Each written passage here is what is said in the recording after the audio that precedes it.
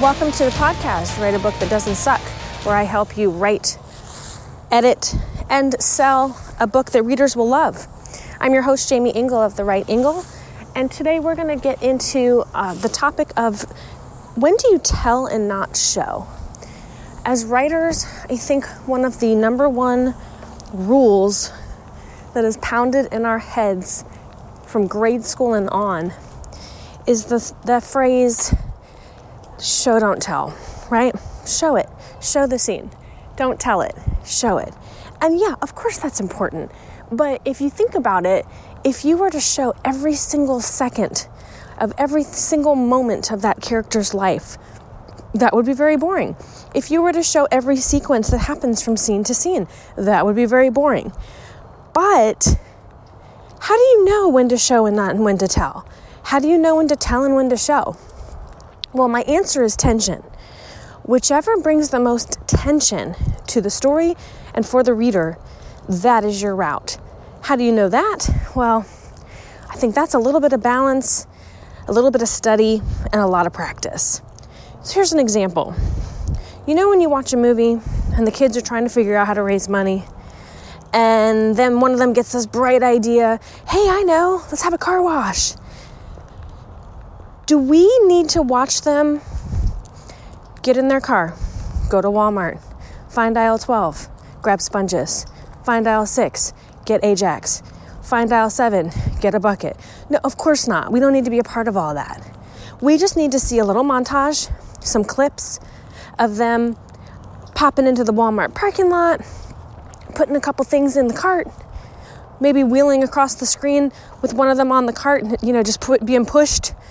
And then the final scene are the kids back at the den, back at the lair, whatever they live at, and counting up the stuff and getting ready for tomorrow's car wash. Or even going through the whole car wash experience in that montage, and the next scene that we see are them counting up their dollars, because that's why they needed to do a car wash, right? To raise money for something. You can obviously concur that the motions it takes to get that cash were not important. What was important was getting that cash. So in that instance, it's pretty clear that a montage is cool. As a reader or as a film goer, you don't need to see every moment of that. Now, in other cases, that's the whole tension. The whole story is about Guy trying to get from point A to point B and all of the blunders along the way, right? That's the story. That brings the most tension. So I guess in another sense, you need to ask yourself, what is the story problem? What is the story genre? All of these elements are going to play into where you decide when you can show and tell versus when you can just tell it and not show it. So what I encourage you to do today is to take a look at your work and find places where maybe you have chosen to show something that we just don't need to see.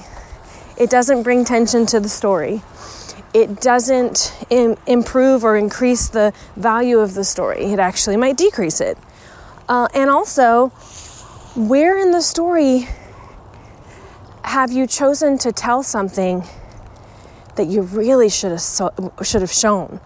Where have you decided that you're going to summarize something and it's really just because you didn't want to write the scene out? A lot of times as writers, we have a tendency to want to summarize the hard writing because it's easier. But when you look at that paragraph, is this something that will change my character? Is what you really should ask yourself. This moment in the story, is this going to change or be a piece of the character's change as they move through the story on their hero's journey? And if it is, which if you're looking at it, it probably is and you know it already, you got to write it out. You got to show it. So go through your work, find places where you can improve by showing or improve by telling, and let me know how it goes. That's it for today. Thanks for hanging out with me on Write a Book That Doesn't Suck, the podcast. Would love to know what you want to learn, so please put it in the comments, subscribe to, follow and like this podcast, and check out all the other great podcasts on the Space Coast Podcast Network. It is a great place to be. If you do love being here and learning, I have a Facebook group of the same name, facebook.com/Write a Book That Doesn't Suck. It's a collaborative effort of writers coming together in a community, sharing ideas, sharing events, sharing what's worked for them and what hasn't worked for them. It's free to join, and I would love to have you come on over and hang out with us. I think that's it, guys. I appreciate you hanging out, and until next time, happy writing.